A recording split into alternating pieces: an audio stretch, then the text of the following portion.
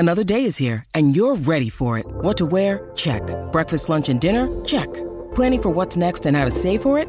That's where Bank of America can help. For your financial to-dos, Bank of America has experts ready to help get you closer to your goals. Get started at one of our local financial centers or 24/7 in our mobile banking app.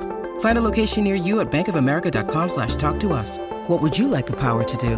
Mobile banking requires downloading the app and is only available for select devices. Message and data rates may apply. Bank of America N.A., member FDIC. FOMO. Just addressing the misrepresentations in film and television. It's not media's responsibility to accurately depict hypnosis, but that's why we're confused, man. It is, if we can just marvel together at how dramatized and crazy a lot of the stuff we see is around hypnosis, it would make sense that there'd be a lot of skepticism. So I'm always empathetic and open to people's skepticism. That's Daniel Ryan, a Brooklyn-based hypnotherapist. I'm your host, Patrick McGinnis, and this is FOMO Sapiens. With the world spinning out of control, it can be impossible to know what to do and what to miss out on. That's called FOMO, which is short for fear of missing out. How do I know? Because I coined the term, and I'm the world's first FOMologist. And this is the show where I ask entrepreneurial thinkers, people I call FOMO Sapiens, how they live and work with conviction no matter what life throws at them. FOMO. FOMO. Hey everybody, welcome back to FOMO Sapiens. I hope you are doing well today. I have a really cool episode in store because I'm going to be talking about, I think, one of the cooler things I have done in my life, and that was being hypnotized, not the old college stage hypnotist. I remember that and seeing that and thinking I would never let anybody make me flap my wings or do something really embarrassing in public. And so I had a lot of fear of hypnotism, to be honest. I thought you don't want to go in a room with a stranger and not have control over what happens to you. But I was convinced to try it. I gave it a try and I loved it. And more recently, I tried a new hypnotist, and this was somebody who was recommended to me. I was with my friend Anu Dougal, who has been on the show before. Many of you know who she is. And she told me about a company she invested in called Kensho. And the founder, one of the founders is Danny Steiner. And she connected me to Danny. And I wanted to try hypnotism at that time with somebody totally different. And so I talked to him and he said, listen, our business Kensho is all about helping you find people like that. And I have this guy called Daniel in New York. Go see him. I went to see him and it was amazing. And I had such a positive experience. I started telling everybody about it. And I will tell you that it was very polarizing. People think of hypnotism in many different ways. And I actually just started telling people my experience. It's really positive. You just sort of go to a different place, kind of a different alternate reality. If you have something you're trying to work through, like stress or a bad habit, it can be very powerful in rewiring your brain. I recommended friends of mine who went to deal with things like maybe stress or having had a bad experience that they wanted to sort of work through, maybe a company failing or a bad professional experience or something personal. I got to tell you, people came back and said that it really helped. So I thought, why not shine a light on this? Why don't we get into it, talk about some of the reasons why people are skeptical and talk about what it means. And so that's why I invited Daniel Ryan here, because I think he's a very talented guy and I wanted him to shine a light on this, because he does this all the time. He understands how it works and he talks about it like a normal person, which I think is really valuable. Now, Daniel maintains full-time private practice in Brooklyn, and he offers hypnosis, regression therapy, mindfulness programming for businesses, and meditation to individuals and groups. So he's very steeped in this and you're going to find it fascinating. And I think what you're going to particularly enjoy, some of the takeaways are just, number one, what is this stuff, right? What happens when you're hypnotized?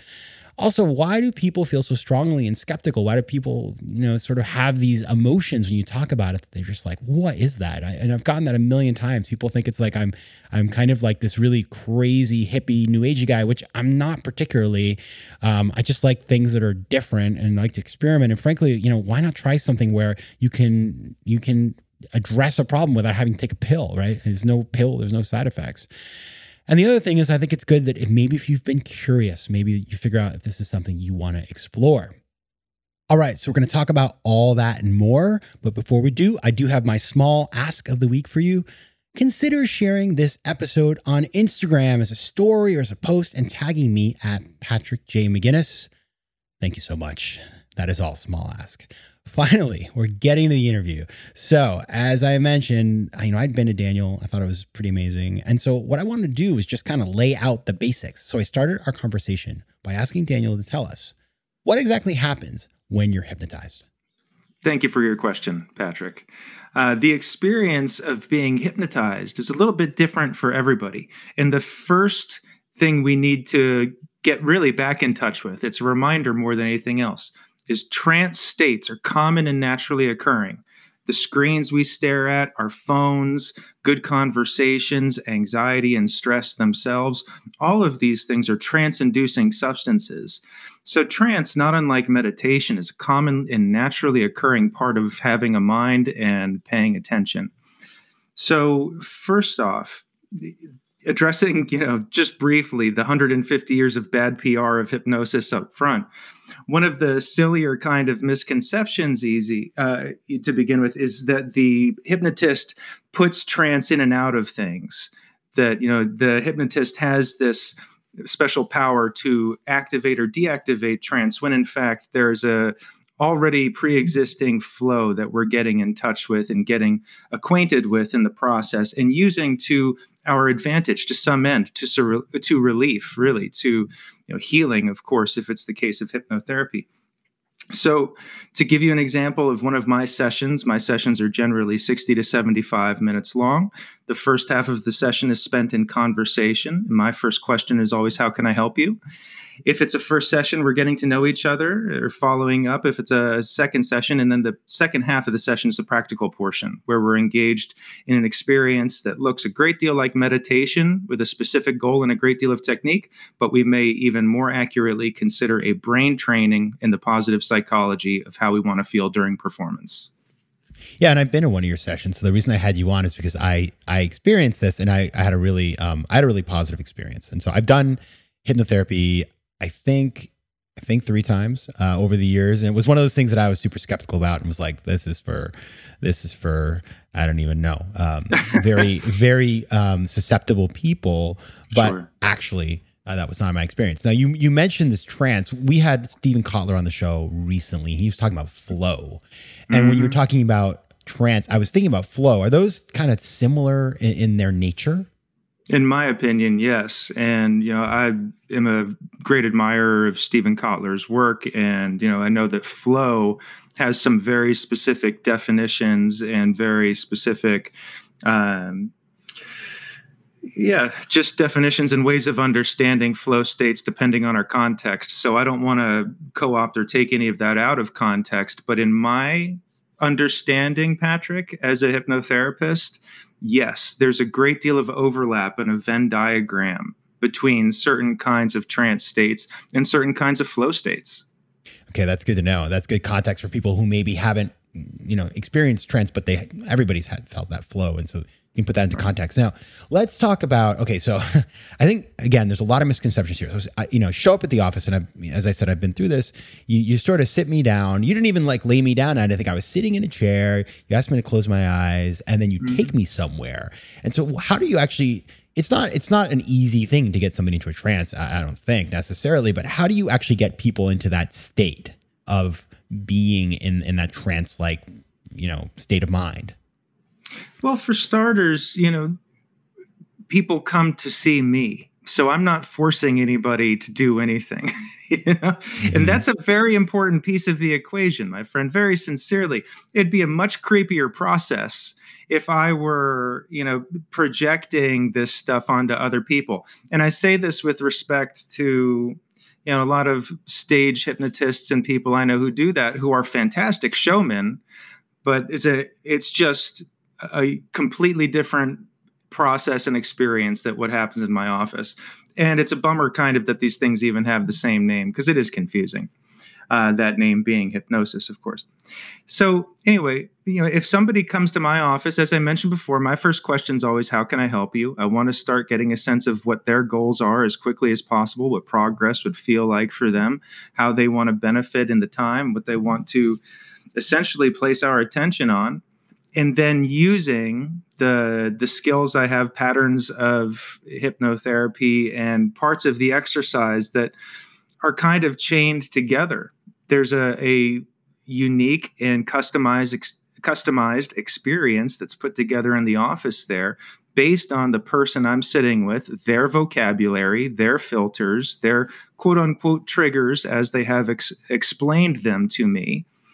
And then, we are in that practice engaging with the subconscious the way hypnosis is reputed to do. And again, in that brain training that I mentioned before, directing our attention towards their physiological relaxation, calm, confidence, ease, lightness, states like that. Yeah. And what we did, I remember, one of the things that I think is a preconception that didn't come true for me anyway, is it's not like you mentioned these hypnotherapists, or not therapists, but these hypnotizing people who do these shows at colleges. Stage hypnotists, yeah. Yeah, and you see, I remember you go and it's like all of a sudden your friend is like flapping their arms like a bird or something and they don't remember it. Right. That was not my experience. I remember the whole thing.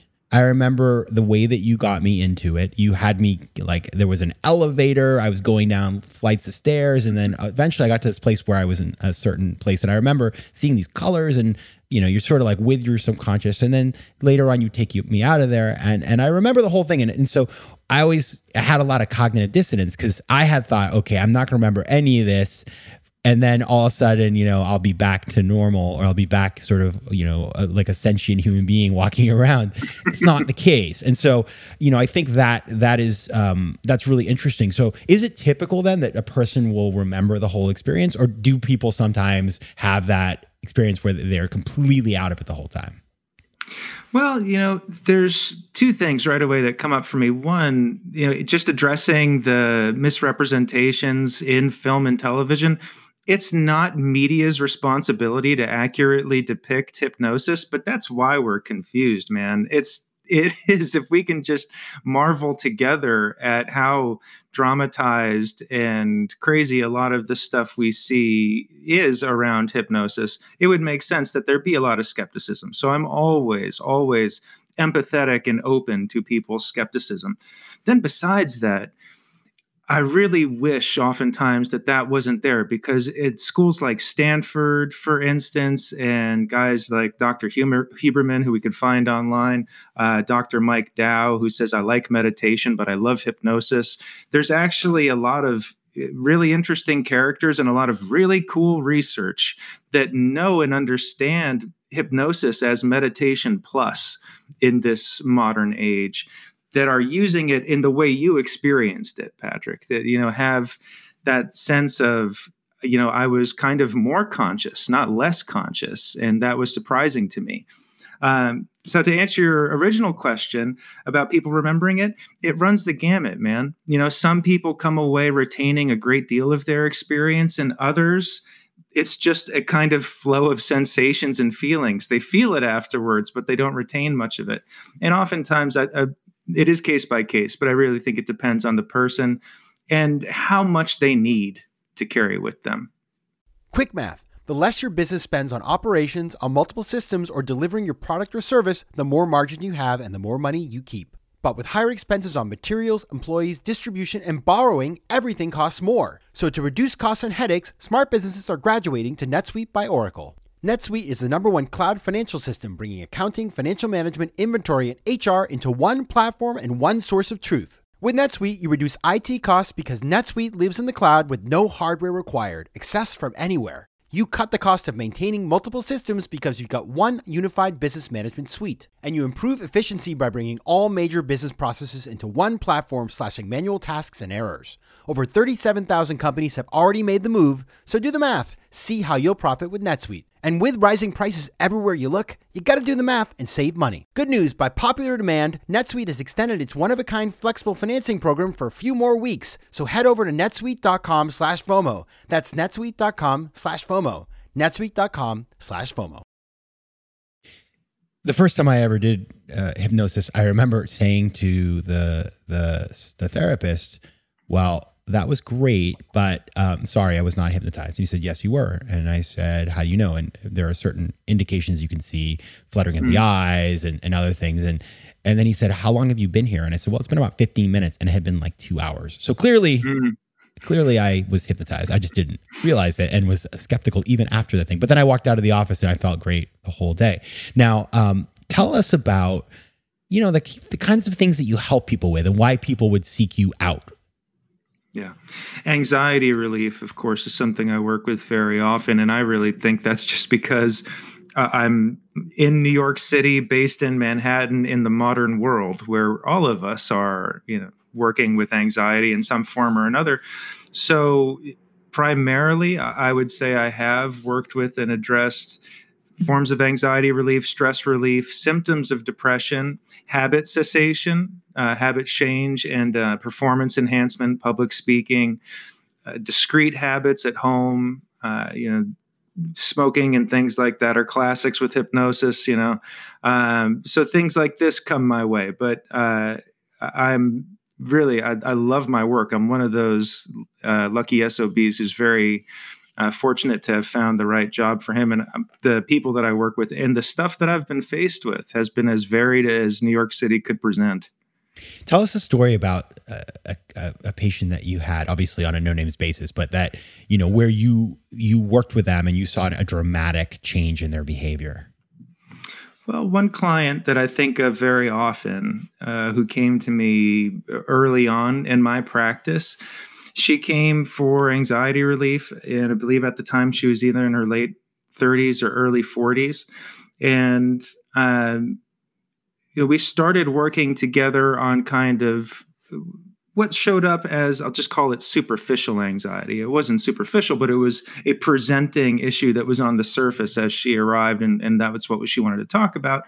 And after very little conversation, really, we started talking about something terrible that had happened before that, where her son had passed away tragically and very young.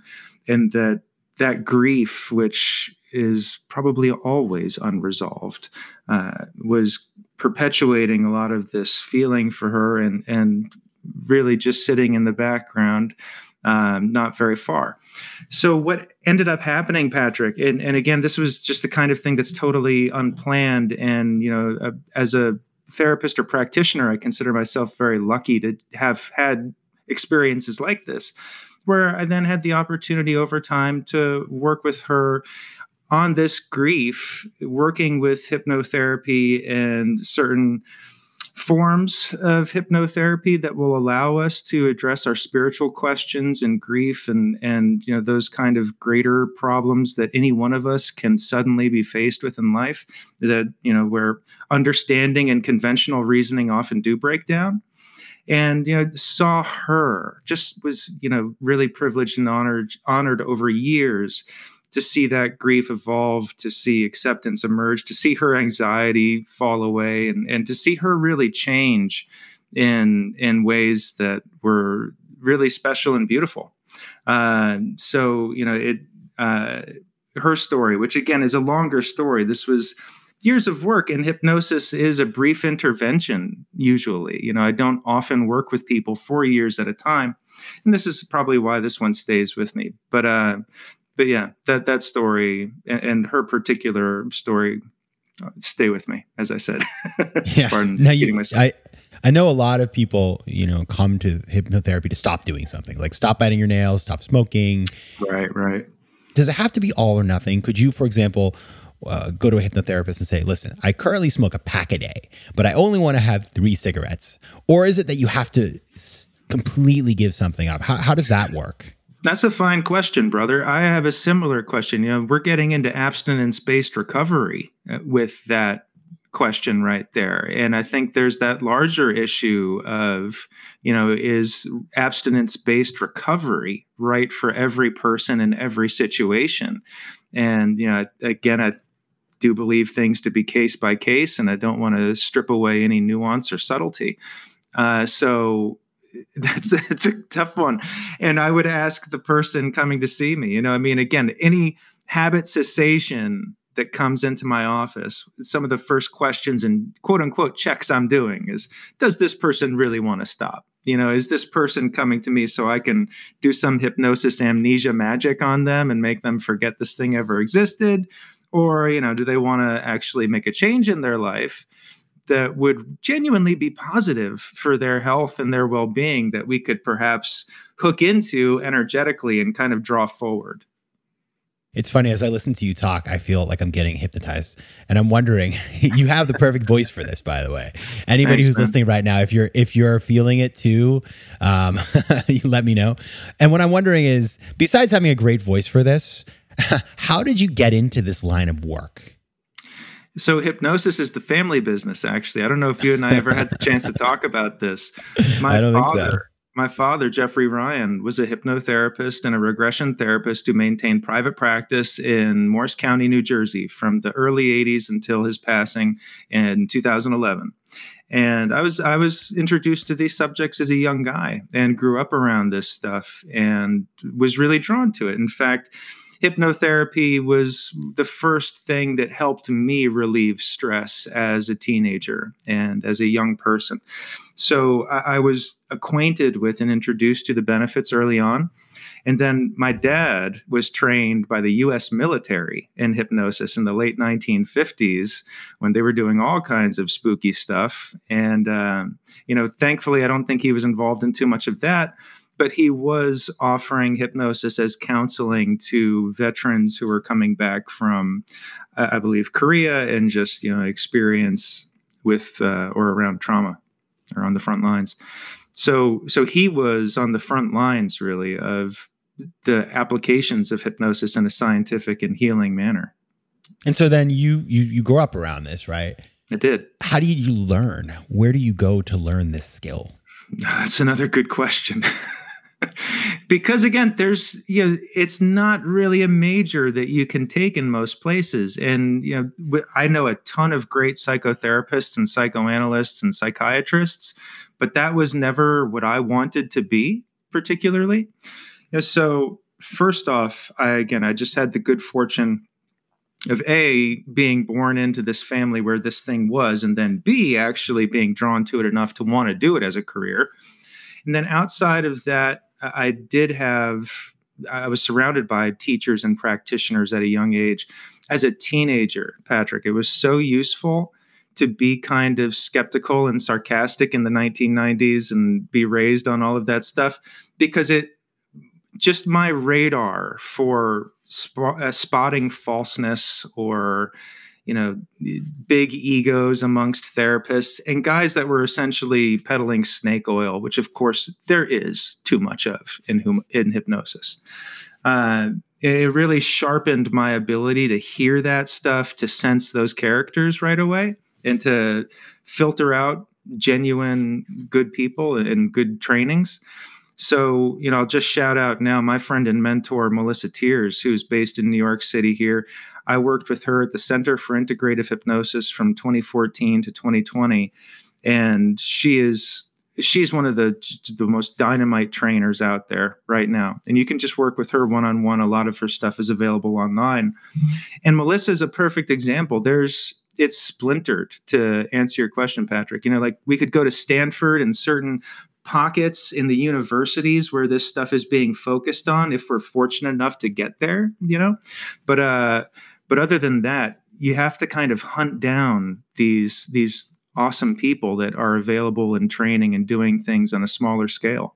Tudo bem, meus queridos Homo sapiens? Now that right there was Portuguese. And as you know, I love speaking foreign languages. But I'm not alone. 1 in 5 Americans have learned a new language on their bucket list. If that's you, make 2024 the year you finally check it off that list with Babbel, the science-backed language learning app that actually works. Don't pay hundreds of dollars for private tutors or waste hours on apps that don't really help you speak the language. Babbel's tips and tools are approachable, accessible, and delivered with conversation-based teaching, so you're ready to practice what you've learned in the real world. Now, FOMO Sapiens, I speak 4 languages, and it takes work to stay on top of them, especially with French. C'est difficile. But with Babbel, I'm able to practice practical conversations that I can actually use in the real world. Here's a special limited time deal for our listeners. Right now, get up to 60% off your Babbel subscription, but only for our listeners at babbel.com/FOMO. Get up to 60% off at babbel.com/FOMO. That's spelled BABBEL.com/FOMO. Rules and restrictions may apply.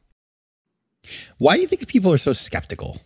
Because you just told me your dad it's an insane story that, he was trained by the military. So clearly smart people, powerful people believe that this has power.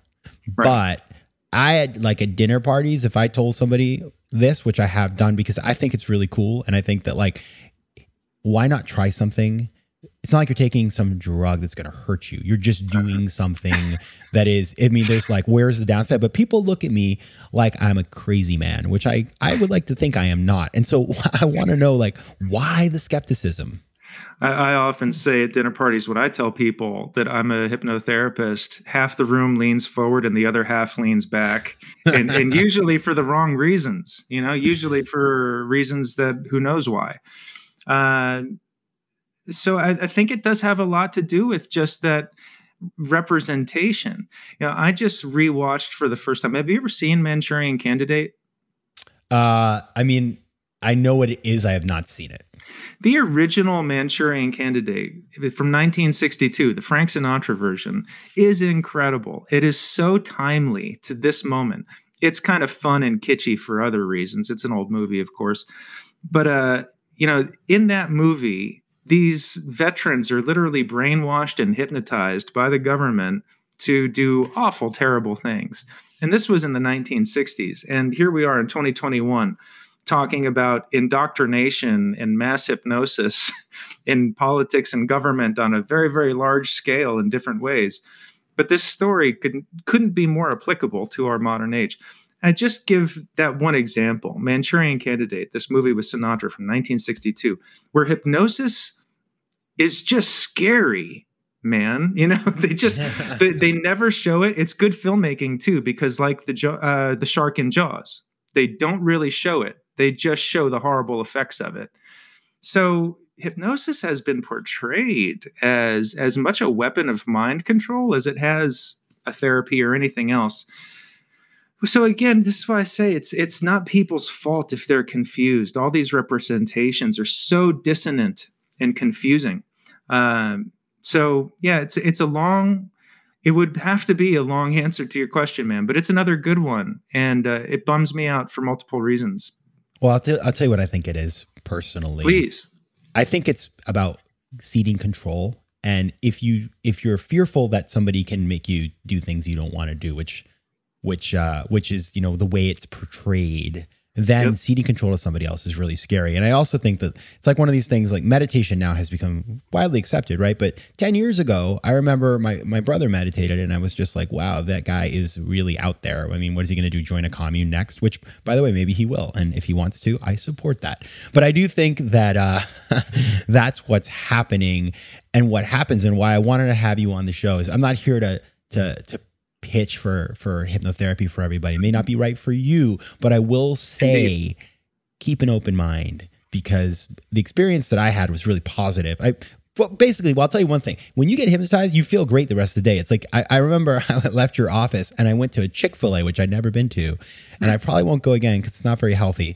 But it was the best sandwich I ever had. It just like everything felt amazing. And so I think being open-minded about these kinds of things, especially something where, again, it's not like you're ingesting something. I'm not, telling you to go like, take some, illegal drug, which would be a bad thing to do.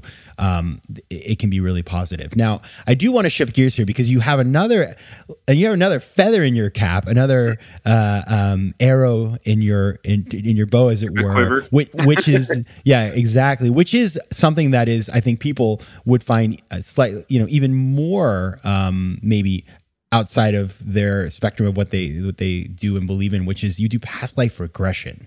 Mm-hmm. And that's one that I have not done. And frankly, I find that like a little bit intimidating. So talk about that. What is that about?